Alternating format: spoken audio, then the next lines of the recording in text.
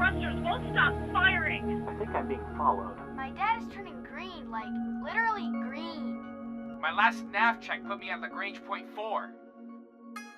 This is Control. We read you. Keep calm and remain on the guard frequency.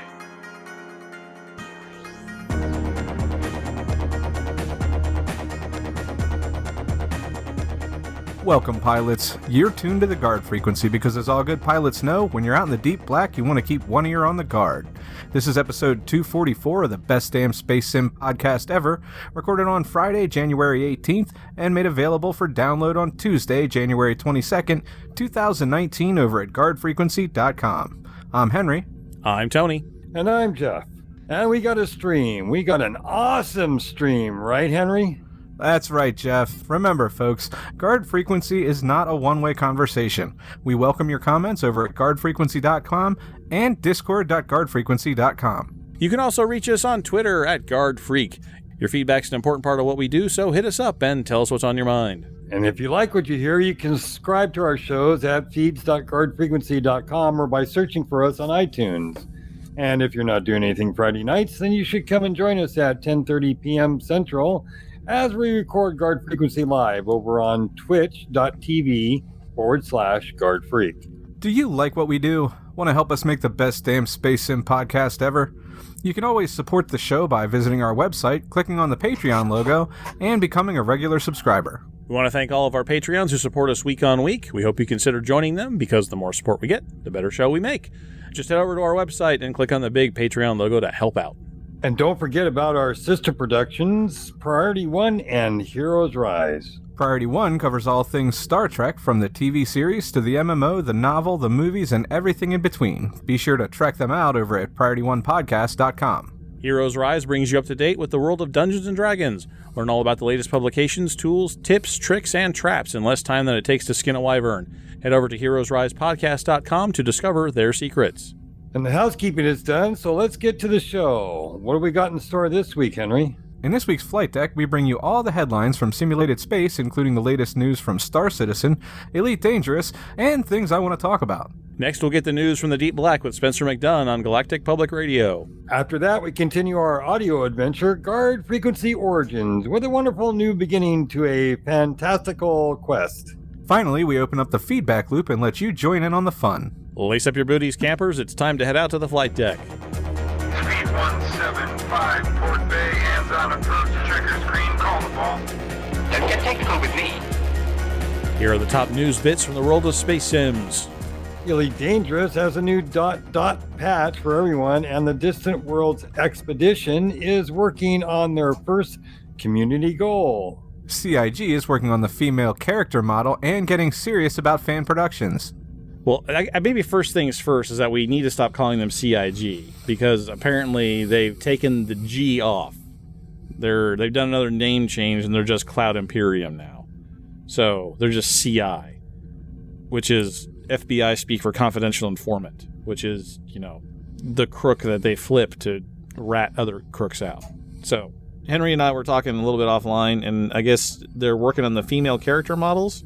Yeah, according to the ATV, I think they got most of the character models done. What they're doing is skeletal adjustments for handguns, getting in and out of vehicles, that kind of thing. So, and they've got some automated tools and some manual tools that they're, running through the game systems right now. My understanding is they're taking the male skeleton and just tweaking it. They're cramming the male bones into the female characters. No. And they've done a lot of mocap for the females, too.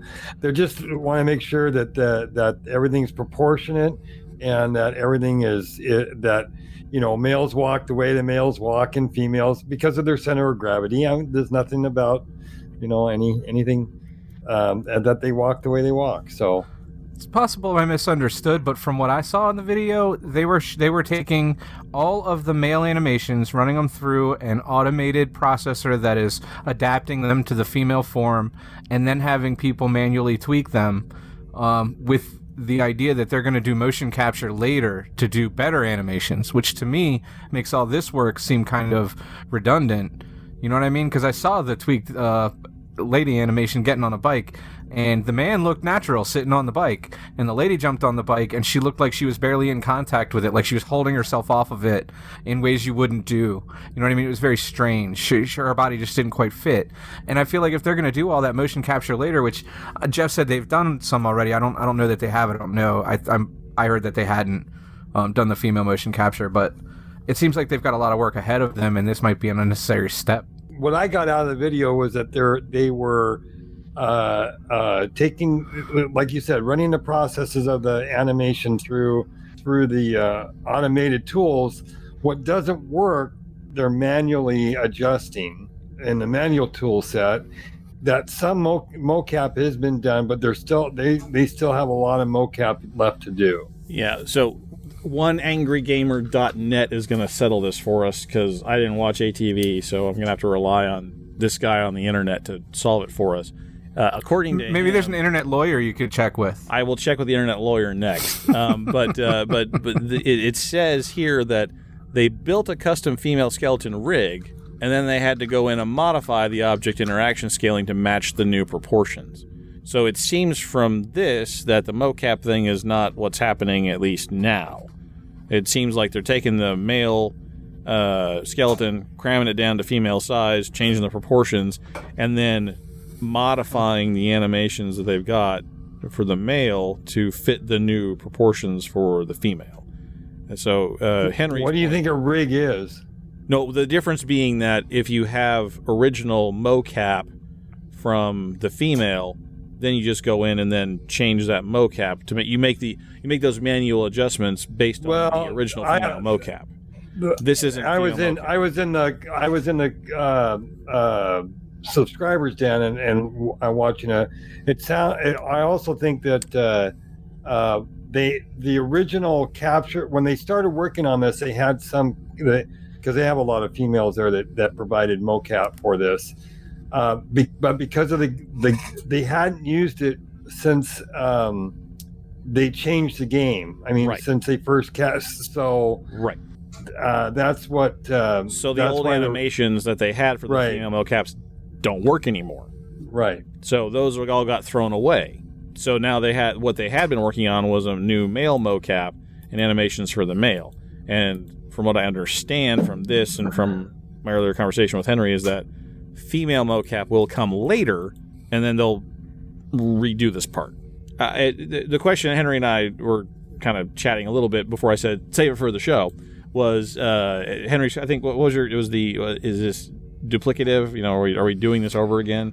Yeah, it seems like they're shoehorning a simple, or not really even a simple solution, a complex solution that takes time and resources in to get the characters in when they're going to redo it all anyway.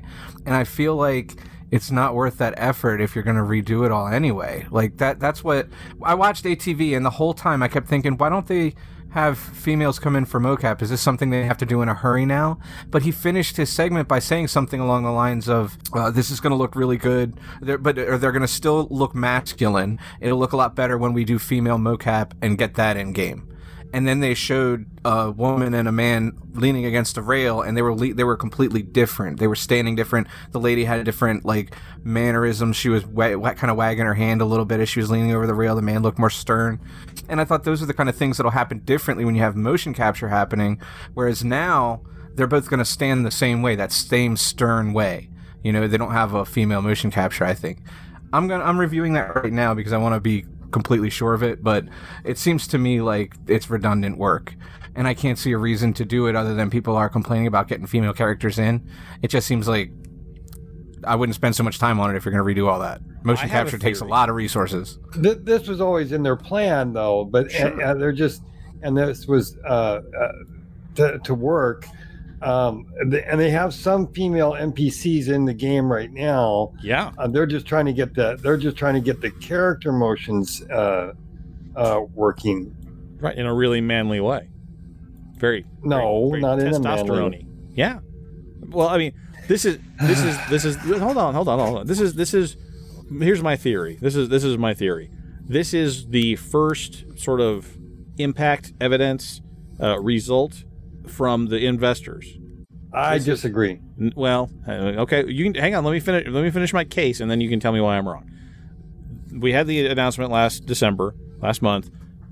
We have a timeline now, a theoretical timeline for Squadron 42 and a theoretical timeline for Star Citizen. Those are more firm now. Those are a lot more, maybe not etched in stone, but they're certainly carved in wax. That would take some difficulty to rearrange. This is something that they can do now with the assets they have on hand, and not go back to a studio in London renting for X $1,000s a day, then paying an actress to do all the mocapping for however many days. Well, don't forget that they mocapped Gillian Anderson. Yeah, and now she's going to walk like Denzel Washington now. Yeah, who's very female, I must say. And she's going to look awful manly on the bridge of that ship. No, I mean, they mocapped her. They spent hours of mocapping her. Yep. So they still have a basis on this. And the female character was always in the timeline. Right. It's not a. And for the cutscenes, I'm sure that'll be fine. For the cutscenes where they don't need to have Gillian Anderson punching buttons on the bridge or flying something or shooting somebody or whatever, that's all mocap stuff. They can probably still just do the math. Probably still works for all that. This is NPCs and even PCs interacting with the physically rendered things that are in the universe: joysticks, guns, handles, levers, door controls, whatever. So that stuff's going to be the stuff Henry's talking about. Sort of repurposed masculine animations. They'll do a female mocap later on and then just redo that all again.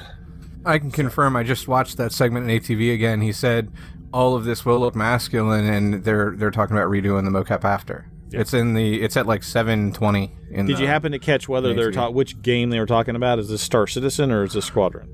I did not, and I was looking for that because I was like, I'm trying to find that in anything I watch on Star Citizen now, because I'm really wondering where Star Citizen development is. Like, I want to know where the line is. Yeah. And I don't think they're going to say. I think they're just going to say, this is what Cloud Imperium's doing. Right. This is our tech. And I think until we hear otherwise, I think what we need to sort of understand and recompute in our base understanding is that when we see this stuff, it's for Squadron. I mean, that's where we're at. I think, Star Citizen is taking a back seat to what they need to get done first. Well, don't forget that the systems run similarly. So what they do for Squadron is going to be, especially the core stuff, is going to be the same for the PU as well. But when you have a decision to make, what gets priority and what doesn't, Squadron's going to take it.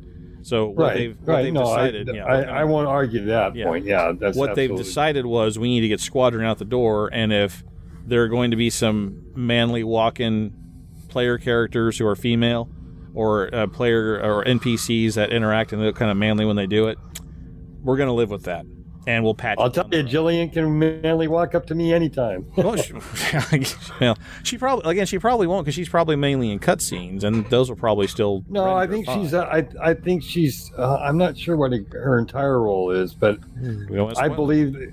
Huh? Don't spoil anything, Jeff. Okay. You have a secret inside knowledge. If Jillian's if she's been emailing you, Jeff, we don't want to know. We don't want to know. We go way back. I'm sure you do. Well, yeah, obviously you're immortal. Of course you go way back.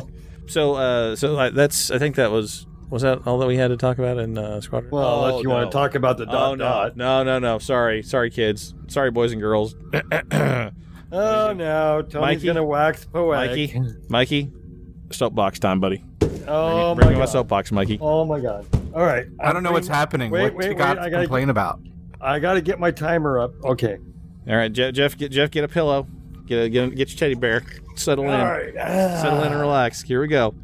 So the other thing that got announced, there's a newsletter, is that they've got a fan kit out now, and this is a package of. Wait! They've always had a fan kit of one sort. Oh, I'm sure they have always had a fan kit. This is now an official fan kit, Jeff. Yeah, but Tony got excited because it's legal stuff. Oh, so much legal stuff.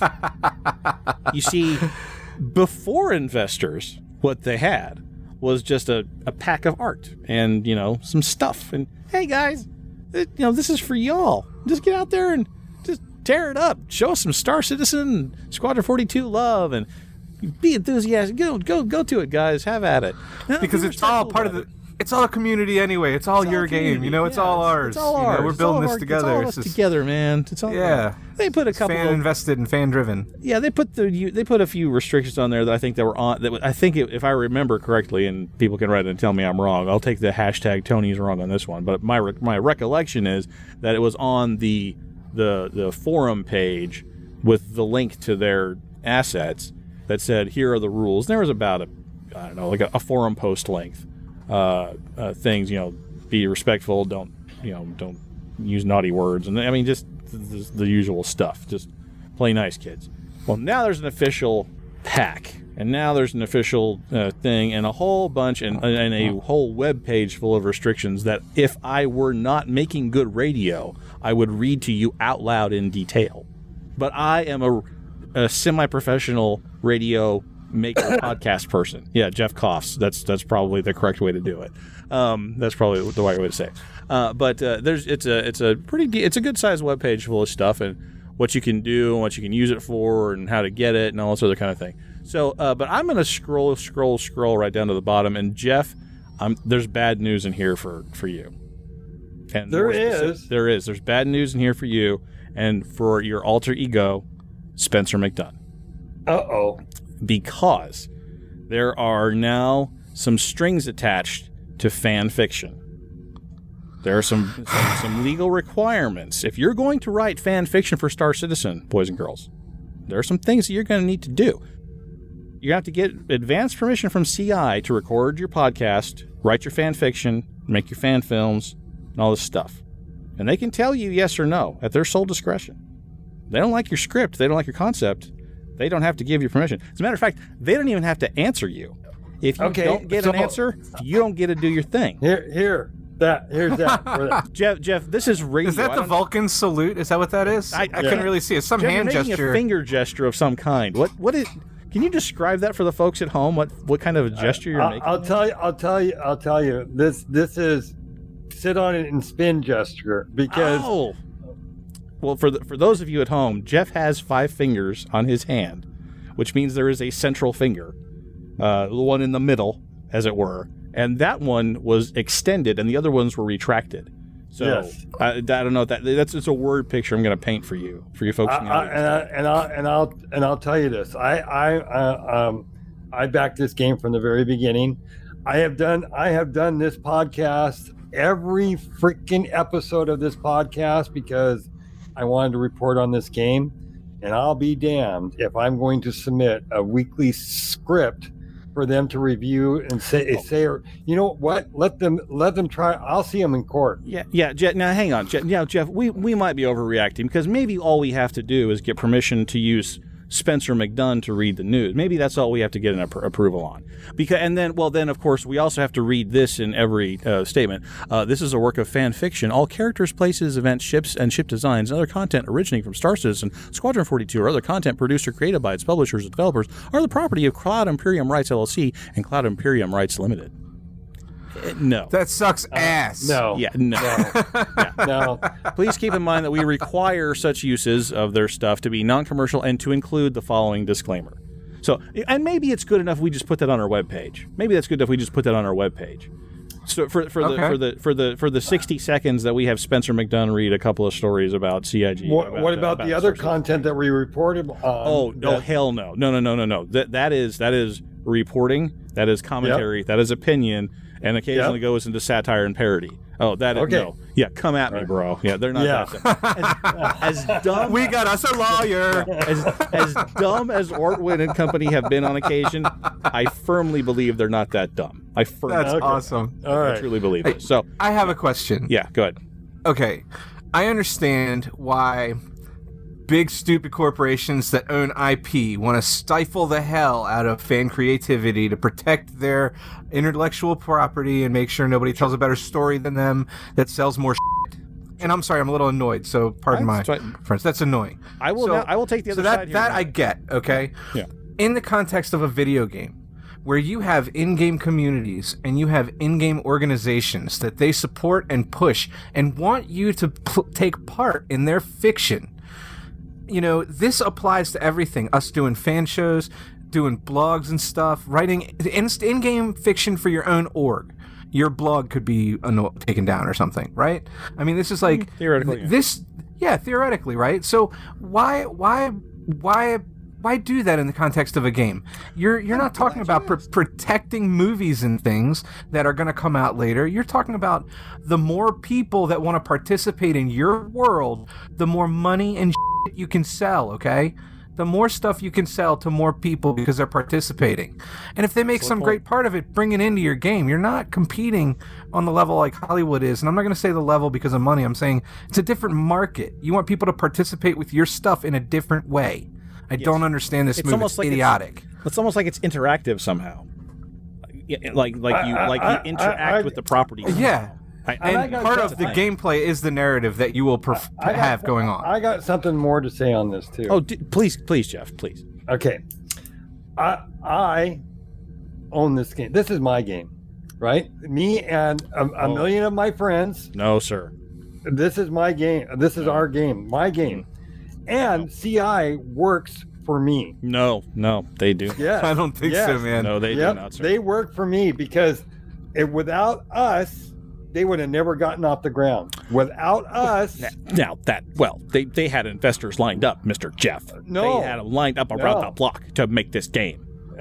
They work for us. And this doesn't fly muster, man. I'll tell you what. They didn't run this by me for my approval. Well, they don't have to. But let me take the other side for a second. I'm going to tell you, any good lawyer... Tony, nobody wants to hear the other side. That's all bullshit.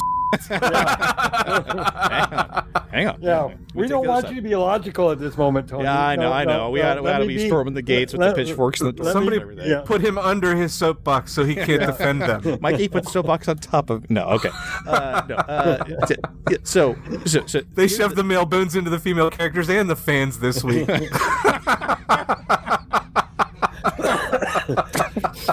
We're gonna workshop that. We're gonna workshop that a little bit. That needs some work, Henry.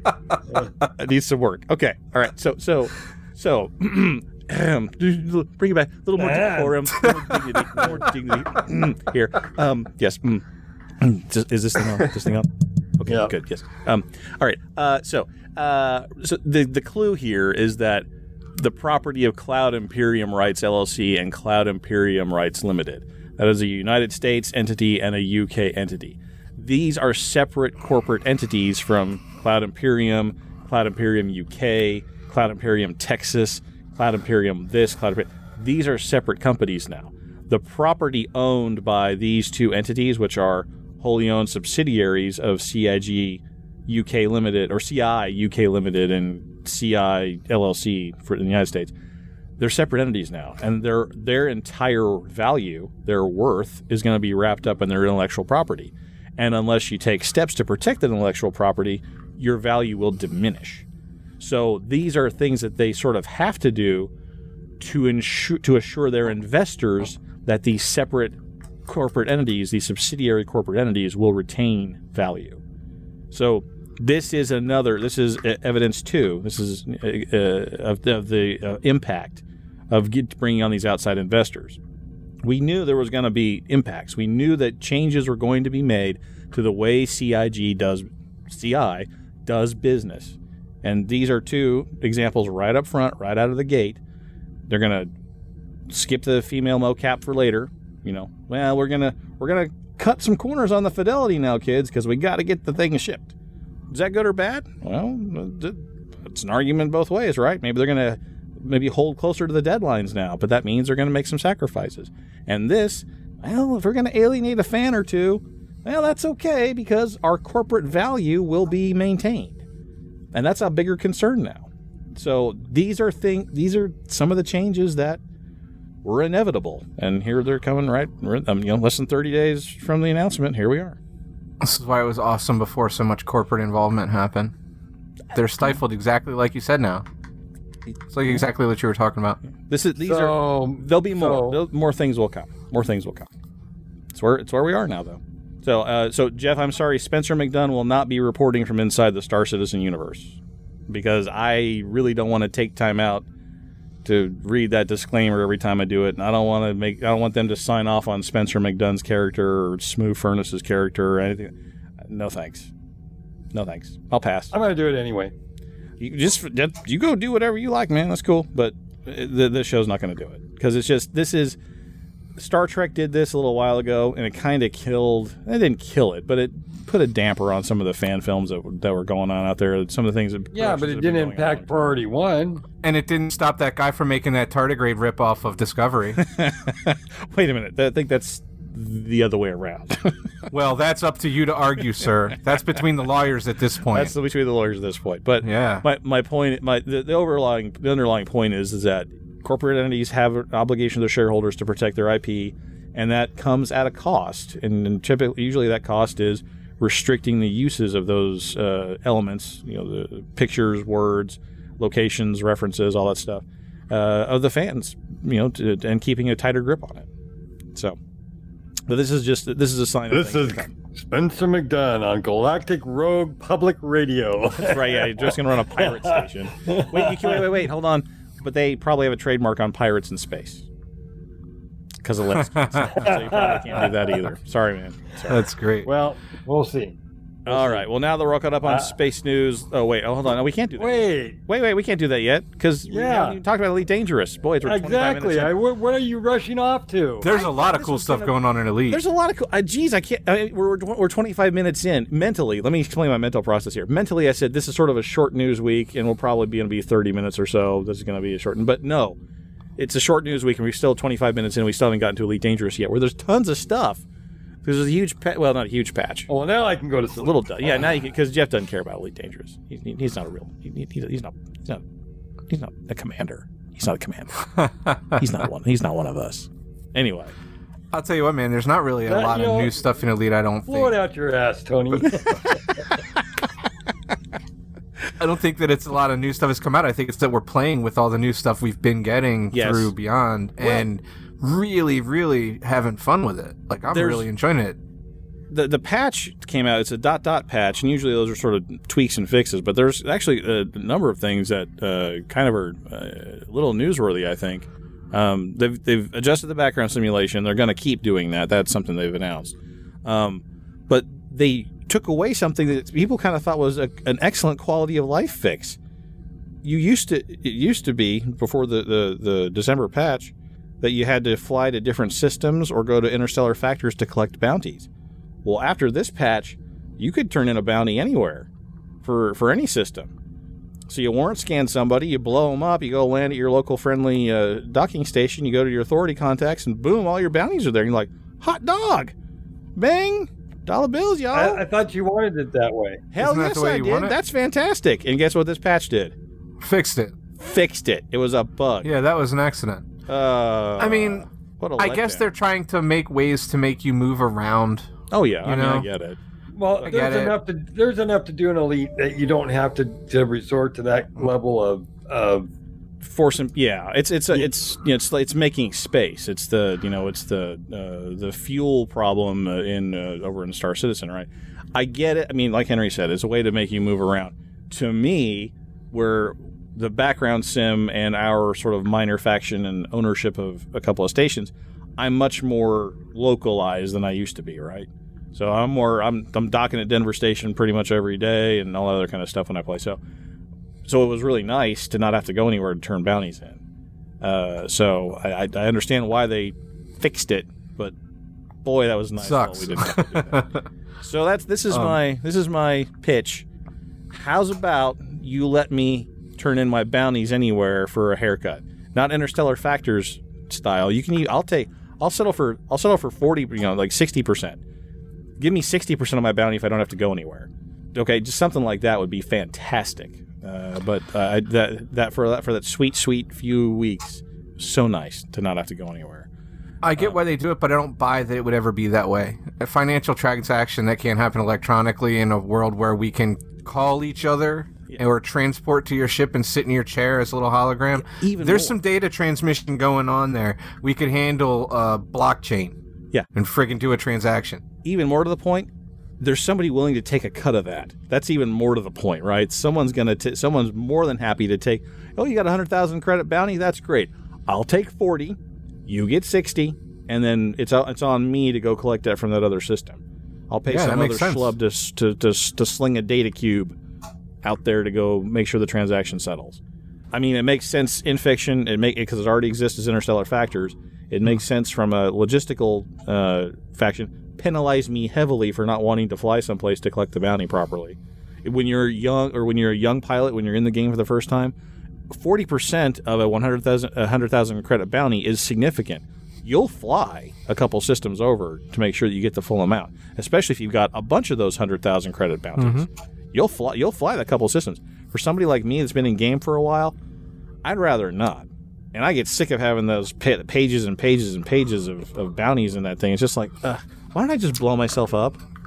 I'll just blow myself up and clear off that. I was about to say, Tony, that's not a problem I've ever had because I get blown up often enough that I'm like, oh, look at all those I'm not going to get because Tony's not going to be here today with his god ship and somebody's going to pop off on me. I'm going to die. I'm going to go fly out and look at some more space rocks. That's what I do. You know, when you have a fully engineered Imperial cutter at your disposal, Henry, dying is not a regular occurrence. I guess. But I'm out there trying to do combat in my exploration crate. Yeah, that's significantly riskier. But you know what? It's fun. Like I'm out exploring, and I went up to the first station on the road to Colonia. I forget what it's called. Starts with an H. And I stopped there, and I was hanging out there, and the NPCs there was like in-system like faction fighting going on, so that was interesting. There was like a compromised beacon, there was combat. Oh, yeah. I was cool, way out there, far away from the bubble, and I could still find some combat to do if I wanted, so that was fun. And I was safe because I could dock first, so nice. I felt good about that. So hopefully more stations out on the road to the middle of nowhere will be helpful. I know we're building one in CG right now, but they fixed missing targets for assassination follow-up missions. That was annoying the heck out of me because I was playing a lot of those. And then they've also fixed requesting items that are illegal in your current jurisdiction. So if you're going to go fetch and carry stuff, like we were shipping Imperial slaves or regular slaves or something at some point, because our faction in an independent system was looking for slaves. That's like, okay, but they were paying a lot. So we just kind of imagined those guard frequency guys. What's Valis up to, man? What we're bringing them in and we're setting them free. That's what we're doing. That's fair. There's nothing wrong with that. That's cool. That's a little bit of head canon there, a little bit of in-brain fiction. Sure, that's what we're doing. But it's better than them manufacturing levs out of slaves. Yes, we don't want that. or robot slave dogs that you find, that you scrape off the deck. My dog's cool. Shut up. It might be cool someday. Talking to your DM, man. Watch yourself. Yeah. Watch yourself. So those two things happen, and then and this is, I think, probably a smart thing. They're allowing players that don't have the Horizons expansion to buy the new mining stuff. I think that was a really good idea, and they should have done that from the outset. But I'm glad they're fixing that now. So, who doesn't have Horizons by now, though? I mean, it's such a good addition. It adds so much stuff. Right. Being able to land on a planet. Yeah. I mean, come on, land on a planet, buy Horizons. We know this. And I was skeptical of buying Horizons at first, too. I didn't buy it when it first came out. I waited a few months till everybody told me, Tony, it's so cool. I'm like, fine. And yeah, it was. It was worth it. Totally worth it. But if you're trolling Steam, just sort of looking at the sales or whatever, just buying bare bones Elite before you get the expansion might be a nice way as an intro. And the mining system is very popular. People seem to like it. And so getting that in the hands of your intro customers, smart move. Should have been done at the outset. Glad they're fixing it now. But I think that'll go a long way towards getting people hooked into the basic gameplay so that they go buy the expansion. That's cool. So, good move there. And they increased your storage to 40 ships now. So, I didn't know there was a limit. I don't have that many. I brought everything to Anseath, to Denver Station, and I don't have it full. So yeah, well, it used to, I think it used to be 31. I think is what it used to be. I don't have that many ships either. I have maybe a dozen. I was trying to keep one of everything, and I have almost one of everything, but some of the big ones I'm missing. Like, I don't have any of the Imperial stuff. Missing a Chieftain. I don't have a Type 10 anymore. Yeah, that one's worthless. I haven't found a. I hated that damn ship. 10. All right, Henry. Is anybody else? Oh, go ahead. That's good. Sorry, Henry. So I cut you off earlier, but now we're going to talk about Distant Worlds because the community goal. We talked about this last week, and they followed. Frontier seems to have listened to our advice or already figured out this is what they're going to do anyway. Who could say? But they set the goal pretty low, and everybody's just blown right by it. I don't know if you saw that. Did you check out the CAG, the community goal? Yeah, I'm not participating because I don't haul in mine like that. I'm out exploring, but I'm watching it. That's cool. We're gonna get our station. Yeah. They've blown through tiers 1 through 9 in a single day. Mission came out on the 17th. We're recording on the 18th. They've blown through tiers 1 through 9. Now, tier 10 and tier 11 are longer stretches, but almost 3,000 pilots have contributed to this, and the station that it's at is 5,000 light years away from the bubble. That's 200 jumps in my 30 light year range cutter. That's a ways out. So this is a pretty big deal for the Elite Dangerous community. I mean, there's a lot of participation and a lot of serious participation. 3,000 commanders blowing through tiers 1 through 9 the first week. I don't know. I think they want to get those stations out there. I think those little tiny rest areas, those waypoints, are really important. Look what I was telling you about my gameplay experience on my way to join up with Distant Worlds, and I'm just making stops at stations that are way out away from everything. The view is different, and the people you meet out there, the NPCs you meet, like compromised navigational beacons with pirates, and you get interdicted out of the blue when you've been out for days flying without seeing another ship. That's really cool. It's immersive. It's nice. It gives it some frontier feel, though, doesn't it? It's a yes, Wild West very frontier. That's a fantastic way to say it. Yes, you're out on the rim, and you've got to be, you've got to be careful. You've got to watch yourself, but at the same time, you get a place to take a break if you're out for a long time. I mean, I've been out and run out of resources and had low hull and just wanted to clean up and had to run back to the nearest station, and it's too far. That sucks. We get a lot of self-reliance now with a lot of the tools that we can take out with us, but having these stations is a big help. I think just putting those handful of stations on the road to Colonia made it so much more accessible to so many more people. And, new stations are just going to keep opening up new areas. Well, it underscores the ability of the game to be dynamic too, because the bubble's not static. There's 400 billion stars in this galaxy we've got, and they're developing them as the game goes on. So I think that's a good thing, and they're doing it with the community's assistance and help. And I think they set the bar maybe too low on this one, but that's probably better. Stop saying that. We want stations. We don't want so many stations that they're everywhere. Well, I think the difference is that the top tier people right now that they cleared tier 9, if you're in that top 5% or whatever, they're getting 50 million credits bonus, which is cool, fantastic, right? Even if you did 1 ton of goods, you get 1 million credit bonus at this tier 9. So that's great. I think that the idea is probably going to be, well, the next station is going to be farther out, and there's going to be less money available, and it's going to be trickier to get that station built. So I imagine they're probably going to tweak the reward levels down a little bit or bump the tiers up. To make it more difficult to clear those higher tiers. Because traditionally, as long as the community goal clears tier 1, you've done it. Scored, you've managed to do the thing. It's just when you hit those higher tiers, you get additional rewards. I imagine they're going to tweak that a little bit. I wonder if it's because this is an initiative undertaken by explorers who probably need more access to money. So maybe it's a community goal geared towards people who are explorers who don't have the huge cargo. You know what I mean? Because you've got to haul a lot. Plus, you've got to go out there and set up to mine. You could do it that way too. For all I care, they could double them. That's fine with me. I'm just saying, given Frontier's history, probably they're going to nerf it. Probably.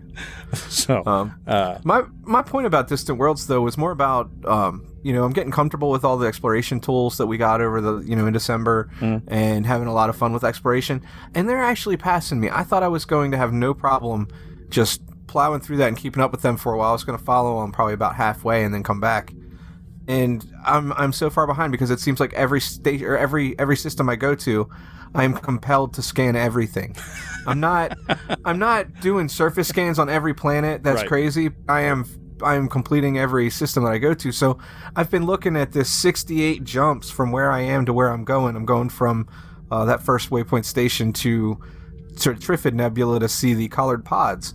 And I've been on a 68 light year trip for like a day and a half, and that's nuts. And not 68 light years, 68 jumps. 68 jumps. You know what I mean?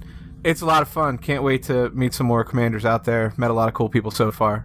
Well, it's going really well, and this is going to continue for months ahead. So there'll be more news from Distant Worlds in the weeks to come, and we're looking forward to seeing how that all plays out. And now that we're all caught up on space sim news, let's get caught up on space news with Galactic Public Radio.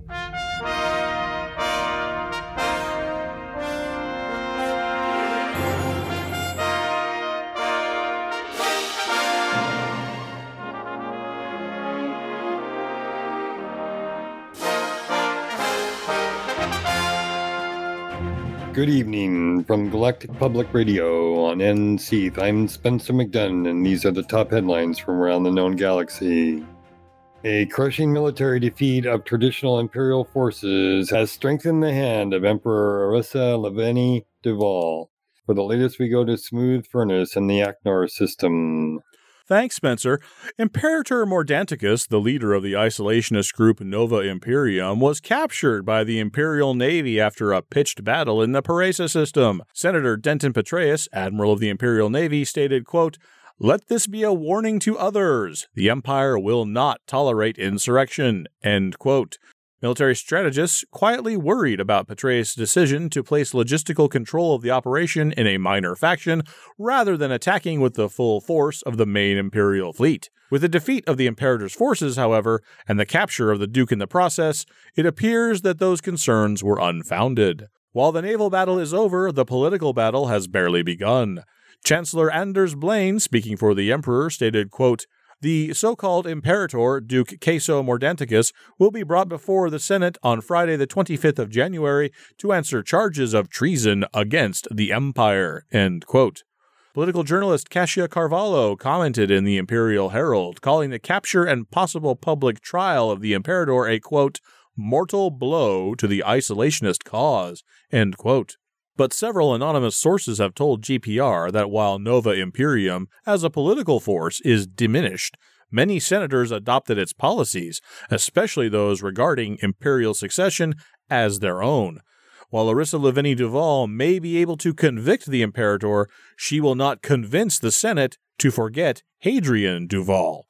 From the Akinar system, for Galactic Public Radio, I'm Smooth Furnace. Thanks, Smooth. The Interstellar Health Organization has issued a limited certificate of suitability for Vitadyne Lab nanomedicines. Relying on testimony from Vitadyne's Professor Catrian Rook, the IHO determined that the medical crates obtained from an independent pilot were not classified as stolen property. When asked to comment, the IHO spokesman said, quote, "Our ruling is that because they were obtained as lawful salvage, the nanomeds recreated by Vitadyne Labs are its intellectual property," end quote. The license is limited, however, in that the medicines must be distributed by an established pharmaceutical company. Given the promises of longevity, disease fighting, and trauma care made by Vitadyne, competition for those rights is expected to be fierce. Some commentators fear that allowing Vitadyne to license the treatment will still result in limited access across the bubble. Due to demands for investment returns, initial pricing for the nanomedicines are expected to be high. Healthcare analyst Dr. Hamari Gray told Vox Galactica, quote, "Only the very wealthy will be able to afford Vitadyne's product," end quote. Authorities have not yet commented on the mysterious disappearance of passengers and crew of the luxury yacht owned by actor Consuela Knight. Engineers and hyperspace physicists dispatched to survey the craft have not released any findings or statements regarding their observations. However, several independent pilots speaking to GPR on background believe this so-called mystery to be an elaborate hoax. One pilot stated, quote, "No space-worthy crew is going to have unfinished meals and tools unsecured before high waking. If you crash out of Supercruise after the jump, all that stuff becomes like missiles. And I hear some of those things are on the floor. That's a neat trick in zero-G," end quote. As of this broadcast, Miss Knight and her crew of 4 remain missing. In local news, investors and entrepreneurs have descended upon Wild Refinery following the station's management change. Guard Frequency Response Associate Director Richard Clemens told GPR, quote, "Following the recent unpleasantness with Anseath Inc., we've solicited several interstellar firms to bring Wild Refinery back up to modern standards. It is our hope that the repairs improve the lives of the workers and pilots who rely on the station for their livelihoods," end quote. Economists from the University of Anseath have speculated that Guard Frequency Response may attempt to expand into neighboring systems in the coming months. Until the next turn of the worlds for Galactic Public Radio, I'm Spencer McDunn. Good night.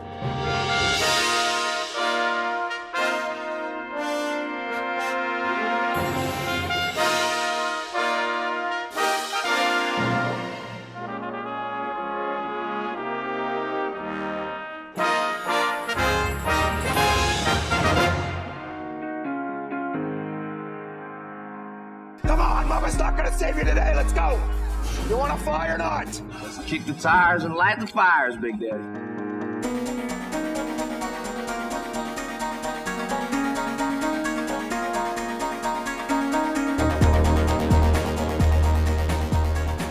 Welcome, brave adventurers, to another fine adventure. I'm going to say the word adventure 6 more times like they do on Heroes Rise podcast, because this is the next session of the Elite Dangerous role-playing game. We're going to do something a little different to start off with. In the between times, in the down times, in the non-adventuring times, the other characters have advanced another level by going on sort of a shortcut downtime adventure using a section of the EDRPG core rulebook as modified by yours truly, and they've advanced another level. Shiv did it, although he's not going to participate in this section of the game for reasons which I will cover later. And we have Brian also did it. Ken Shadow also advanced his character, and so did Henry. Ryu is going to do it on this recording, so you guys can kind of see how that works. And Brian and Henry are going to offer some color commentary along the way, along with our newest player, who is taking Mr. Shiv's seat at the table. This is Acrocy. So everyone, longtime listeners of Guard Frequency will recognize Acrocy as a frequent contributor to our write-in comments, our feedback loop. And if you're really paying attention, you might know that he has also been running our background simulation arm of Guard Frequency Response. He's helping us keep the Anseath system in hand, under control. He's a sheriff. So he's going to join us on this segment of the adventure, and we'll be introducing his character when we conclude Ryu's downtime adventure. So that's what we're going to do next. So, Ryu, are you ready? Sort of. Okay. Spoiler alert, you're probably not going to die, because then you couldn't play the main game. So you're probably going to be fine. But I'm going to do my best to make it seem like you might not be. Okay, so what your character, Adira, had kind of an espionage-y flavor, right? Yes. All right, so tell me. Sneaky. Sneaky. So tell me the kind of, she's got a little money in her pocket. She's got a ship and the means to go where she will. What kind of trouble is she going to get into? I figured Valis would probably send her on some kind of recon. Yeah, see, here's the thing. She doesn't have any work for you right these days. She just doesn't have, it's like, she's got, part of the problem is, you see, Remlock is their sort of like main employer. It's their main contract, and that's how the business has sort of grown up and kept them legitimate, more or less. And the problem is that Remlock will not let them contract with anybody who has a rank of less than competent. And you're just a novice right now. So you're just off in the deep end, off on your own lonesome sort of for a little while, until she can hire you for real. Because she's fresh out of, off the books type transactions at this moment. So you're just adrift in the galaxy. What would Adira do to keep herself busy and gainfully employed and moving around? What kind of thing?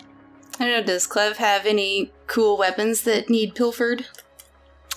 All right, you can walk across the hallway to him and knock on his door. He says, yeah, you're the one that was not as stupid as the other ones. I like you, yes. What can I do for you here in the nice weapons shop, yeah? I'm just a little bit bored. Just wondering if you knew of anything fun I could be doing right now. Well, Maybe yes. You get around without people see you very much? I've been in this room for longer than you think I have. Roll a bluff check. 4 plus? I'm sorry, that is... Yeah, 4 plus 4 is 8. All right, 8. He kind of goes, very nice. Good job. Okay. All right, I like you. All right, tell you what. I do have small job. Not big, but also not really dangerous, but it's small job. Guy owes me a little bit of money. He doesn't pay, but he also has some papers, actual papers, believe it or not, actual on dead something, maybe dead plant. Yeah, it's actual paper, and like flowers? That has secrets on it. Yeah, have you seen paper before? Yeah, but I don't know what it's made out of. Well, it's a plant, I think. I'm not sure what plant. I'm not good with plants, better with guns. But it's dead paper and has words on it. And these words are very secret, and he does not want anyone to know. I know about this because this is how he found the weapon. And then he gave me a weapon, and it does not work. And so he owes me the money. I bet it works better than my stapler. I bet it works better than my stapler. Well, your stapler actually functioned. This thing he gave me a piece of crap. Doesn't even work at all. Doesn't shoot. He's worthless. So he owes me money, but he has no money. But he has papers which says where a weapon came from, which maybe has more weapon. So I need you to go find him, find the paper, bring me back the paper. You think you can do this? Yeah, I'm pretty bored. That sounds like fun. He is a wimp. He's okay. He's not a big guy, right? You know, he's not very dangerous, but he's sneaky. I have no idea where he is. None at all. So you'll have to find him. That's the tricky part. But once you find him, it should be pretty easy to go get his papers. And I don't care how you do it. Doesn't matter to me. Just bring me back the papers. Okay. All right. So Let's that's your you're going to do three of these missions. You're going to do 2 kind of vanilla ones, and then one's going to be a little more complicated. So this first one you're going to do is the sort of like not so difficult one. You're going to do a retrieval job. Let me get to my table of jobs here in the espionage supplement provided to us by Spider-Mind Games. Spider-Mind Games, publishers of the Elite Dangerous RPG. Spider-Mind Games. They're nice. How about that was a really crappy attempt at a inline spot. But they did provide the RPG supplements, and so thanks to them for doing that, because they're kind of cool. All right, so we're going to do a document retrieval. Well, we'll call it a blueprint acquisition case. Let's roll first we need to go find we need to track this fella down. So what we're going to do is you're going to roll a planetary knowledge check. Which one is that under? Oh, there it is. Yeah, it's under intelligence, I thought. Oh, this could be bad. Well? 6. 5 plus 1. 6. Okay, so you kind of striking out. You try to hit your sort of usual contacts. Clev gave you the basics of it. You have what's essentially a social security number. It's a space social security number, right? And that's it's if you want to get around in the civilized world, you kind of need that. And the guy's kind of a wimp, he said. So it's not like he's going to be all tough and off the grid. But the people you usually go to. The thing about wimps is that they're usually pretty smart. Well, he's managed to stay off the grid, even though because you're kind of coming up empty on this number. So you're going to have to try to maybe use some different skills. Why don't you try to roll me a streetwise check? Oh, natural 10. Okay, so having struck out with the official sources, you kind of go underground, which was not what you expected, but that's what you had to do. And it turns out this fella is, in fact, still in Fabian City. The best place to hide is right where they least expect you. He didn't actually run, he just burrowed. So he's still there on the station, and you have you have an address for him now. So you could just go straight to him if you wanted to. Okay. So I go straight to the address. Okay. What do you want to do once you get there? Well, I'm not going to knock on the front door. Okay. So is there a window that I can peek in, or a trellis I can climb, All right. Why don't you roll perception for me? 9 plus 2. Okay.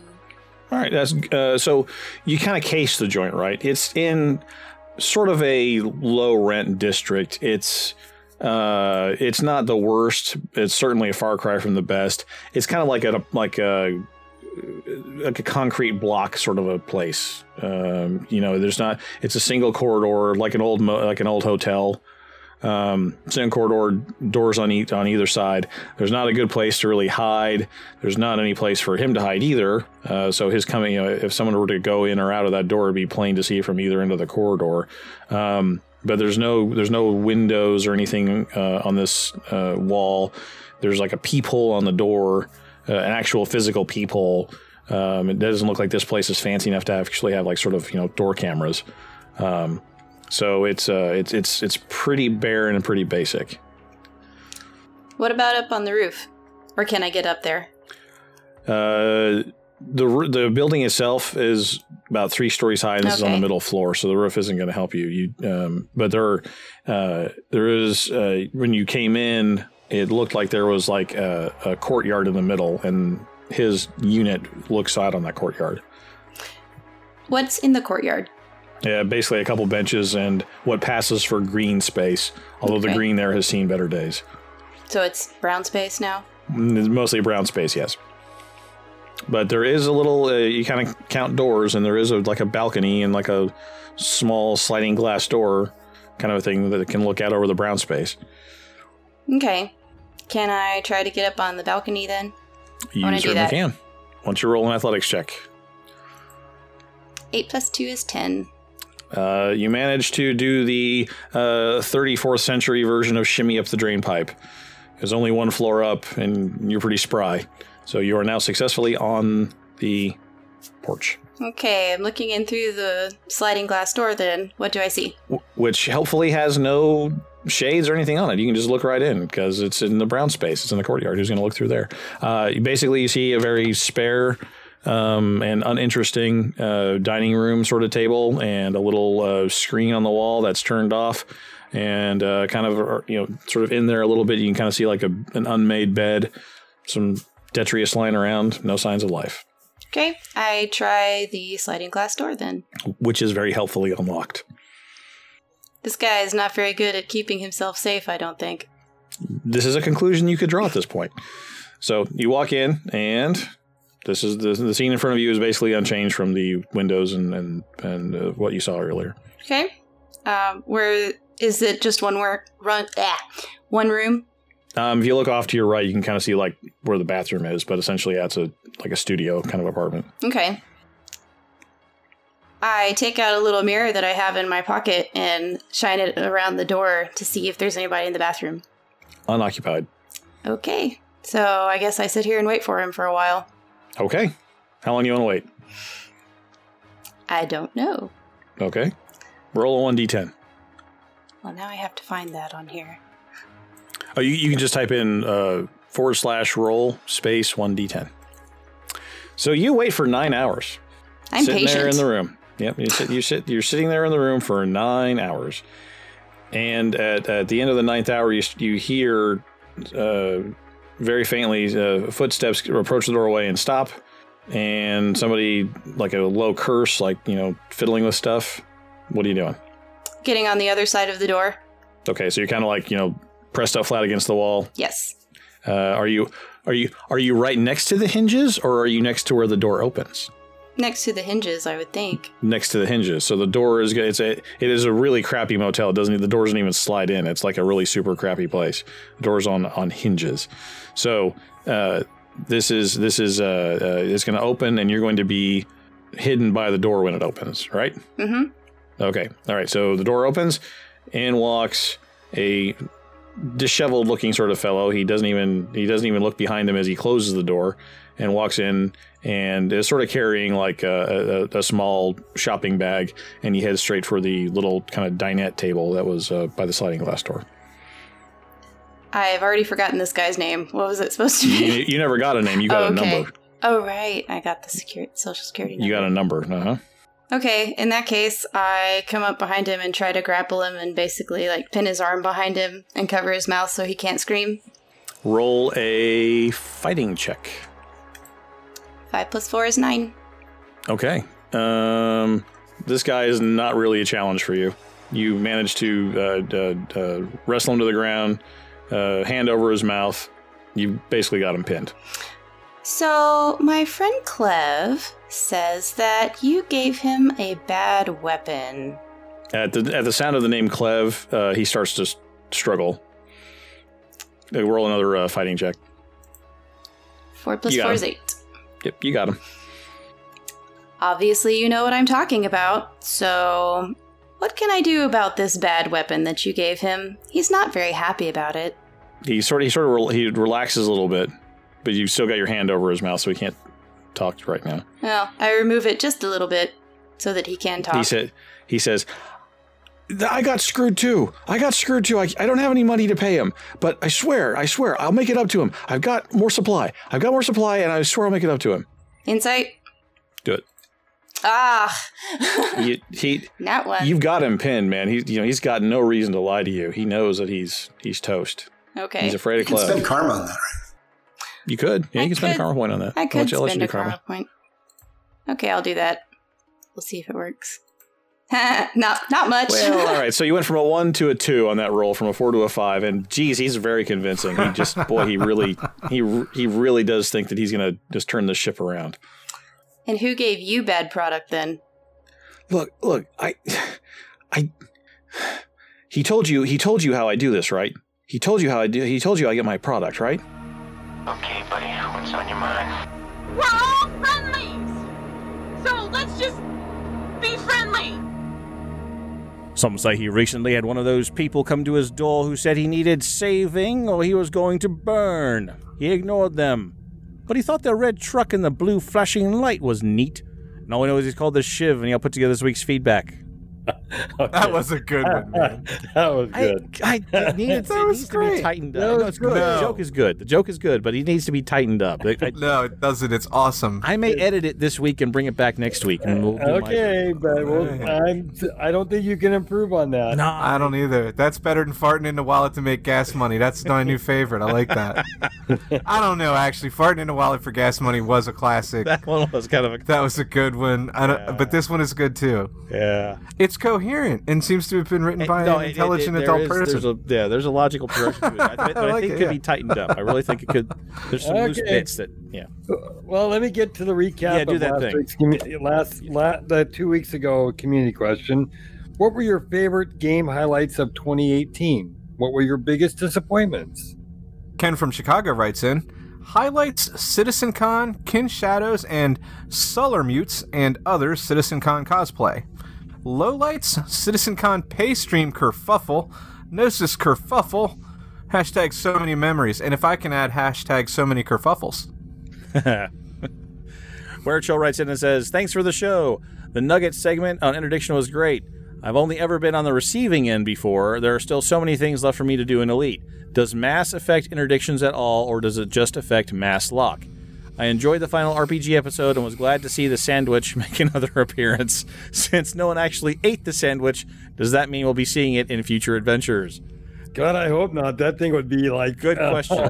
I hope Shiv finds it in a pocket somewhere and just eats that sucker. I think Shiv wrapped it, and I think, it's space wrap, so it's a space sandwich. Sealed. It's probably fine. It's probably fine. I wouldn't trust... It's been years. It's been years, remember. Unless it was a Spam sandwich. If it was a Spam sandwich, that thing would be just I don't know if we specified. I want him to be eating it and everybody be horrified, and him to go, oh, it's okay, it's Spam. And everybody go, oh, all right. That's fine. Yeah, cool. So when last we left the sandwich, it was sort of placed on Valis's desk, and she didn't It's eat space Spam. It could be space Spam sandwich. That explains it. Everything. Could happen. It could happen. That could be a thing. I want it to be still sitting there when Shiv comes back in the third installment, and she'll be like, Mr. Shiv or Mr. Red, you forgot your damn sandwich. And it'll just be sitting there in a molten, gross pile. But on the other subject, does mass affect interdictions? No, a tiny little ship can bring down a big ship even. However, the big ship might be fast and have powerful engines, so it might be able to outdistance you. and your interdictor, you can only have you'll have a smaller interdictor on your ship. So you might only have a class 1 slot available for an interdictor, so you have to get in closer range to get to it. So it's you can pull down a cutter with an Eagle. You can do that, but you might not like the result even if you are successful, because you might get squished. So, but yeah, good question, and hopefully that's a good answer. Benu Ra writes in and says, "Good show. Looking forward to the third adventure now that things are all wrapped up. How many hours did you guys actually play the RPG? ? And was it all in one day ? While I initially feared pressing play, my general feedback is that I greatly enjoyed not hearing the conversation between Tony and Mr. Smart. My favorite gaming moments of 2018 were all at CitizenCon. The panels were interesting, and getting to play the new flight model was good too. I'm looking forward to 3.5. My biggest disappointment was the Squadron 42 roadmap. I really wanted to believe that the launch party in December 2019 rumor. So part of the disappointment is that the Q2 2020 beta date. The other part of my disappointment is that the roadmap's design implies that they're just started. It would have been good to have it show progress from 2012 to 2018. I suspect that some, or all, the Squadron 42 chapters are playable with CryEngine, FlowGraph, and Lua powering the interactions between NPCs and story branching. And then things like subsumption, OCS, and multi-threading meant that the Lua and FlowGraph had to be trashed. But that's just pure speculation. And Ken again from Chicago replies to Ben Aru and says, "Sorry, Benu Ra." Whoops, got that wrong. Benu Ra. Apologies. "Sorry, Benu Ra. The roadmaps were not retrospective. Otherwise, the Star Citizen roadmap would have covered game development from 2012 or earlier forward. Both the roadmaps show game development going forward from the time they are first published." The first published being the roadmaps first published, not the game, obviously, because neither one have been published yet. The SE roadmap is from the end of 2017 going forward. The S42 roadmap is from the end of 2018 going forward. Now, the first roadmap is retrospective only because they don't erase the roadmap as development proceeds and time passes. However, I think there are fan-made timelines that do chart the entire progress of the game development online. Roadmaps are just the best guess they have at the time, and they're going to change, and they aren't retrospective, they're prospective. So I think that makes a lot of sense. And I think that that roadmap, if you saw it, it would be like a switchback, like the roads that go up mountains. There would be a little progress up, and then they probably roll back down a little ways, and they take a little fork up the road, and then they make a little progress up the other way, and then they roll backwards, and then go up another way. There have been a few things that have been trashed and started over again. So I think that's where we're at. And on the RPG stuff. So typically it's 2 or 3 sessions, 2 or 3 hours apiece. And then Lennon goes in and chops it up into blocks. So, 6 to 9 hours maybe total, raw. And then, Lennon doesn't cut much out of it. We just sort of just chop it up from there. But yeah, no, it's I don't know. That's like a couple weekends. I mean, it would be the equivalent of a couple weekends worth of play on a tabletop. So it's fun. We have a good time with it. We need to do our next session coming up here pretty soon. We just got to get Ken Shadow back. Sean Newboy writes in, "Great show, everyone. Superb way to start the year. Community question 1, the SitCon news was great. I hope there are no more changes to the timeline going forward. Community question 2, not getting more from CIG. And you're getting even less this year because now it's just CI. They have taken your G, my friend. Now you just get the CI. You don't even get a G anymore. And everything has to go through committee and be approved in or, hashed. Yeah. So. Yeah, and all that. Yeah. Rex Gray writes in and says, "Wow, I finally managed to catch up on all the episodes I missed after my son was born in July. Congratulations. I too am a July birthday. So hats off. Month. Yep. Tony, I hope you're feeling better. While I haven't been playing many games recently, I enjoy listening to your adventures, especially in the RPG. The end to the second mission was very well done, and hats off to all of Tony's GM trick of using NPC clones.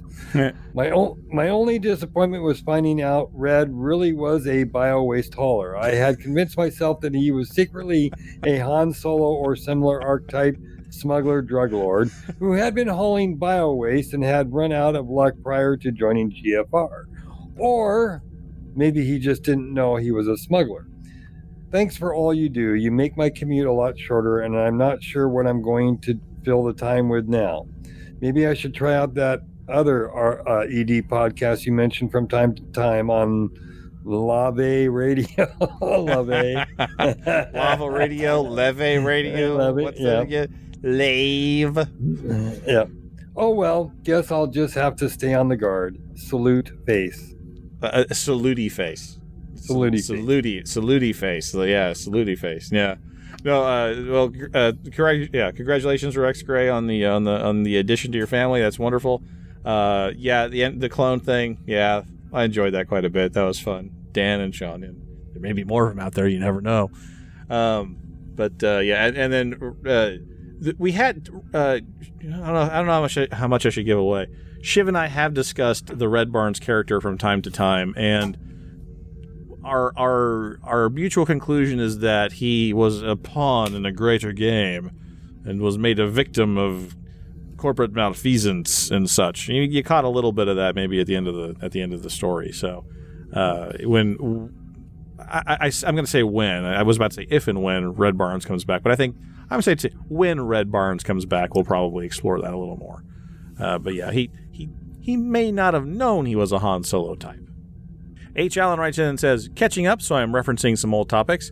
No Idris release, because Squadron 42 missions will have you searching it for escaped prisoners and or contraband, fighting, ambushing Vanduul boarding parties, etc., and they don't want all the hidey holes disclosed before release. The Division 2 is my 2019 most anticipated game. In space games, it's Rebel Galaxy Outlaw and The Descent Redux. My 2018 highlight was CIG releasing the Squadron 42 roadmap. Yay! My 2018 lowlight was CIG releasing Squadron 42 roadmap. Boo. Beta in Q2 2020 and not a release date in sight yet. I agree with you guys that Alpha Q1 2020 does not belong on the roadmap. If they needed a column filler entry for Q1 2020, it could be renamed to Wrap Up Alpha. Now that I'm caught up, good show, guys. Jeff, time for a nap. Brian, time to kick the cat. Henry, time to double down on the entendres. Lennon, time for a cameo. Mikey, time to pump up the jams. Tony, plenty of time to be right.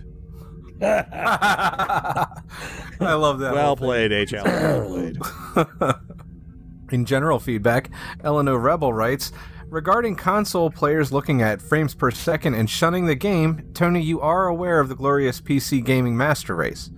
Do you think anyone will be more picky about bad textures, frame rates, and resolution than PC gamers?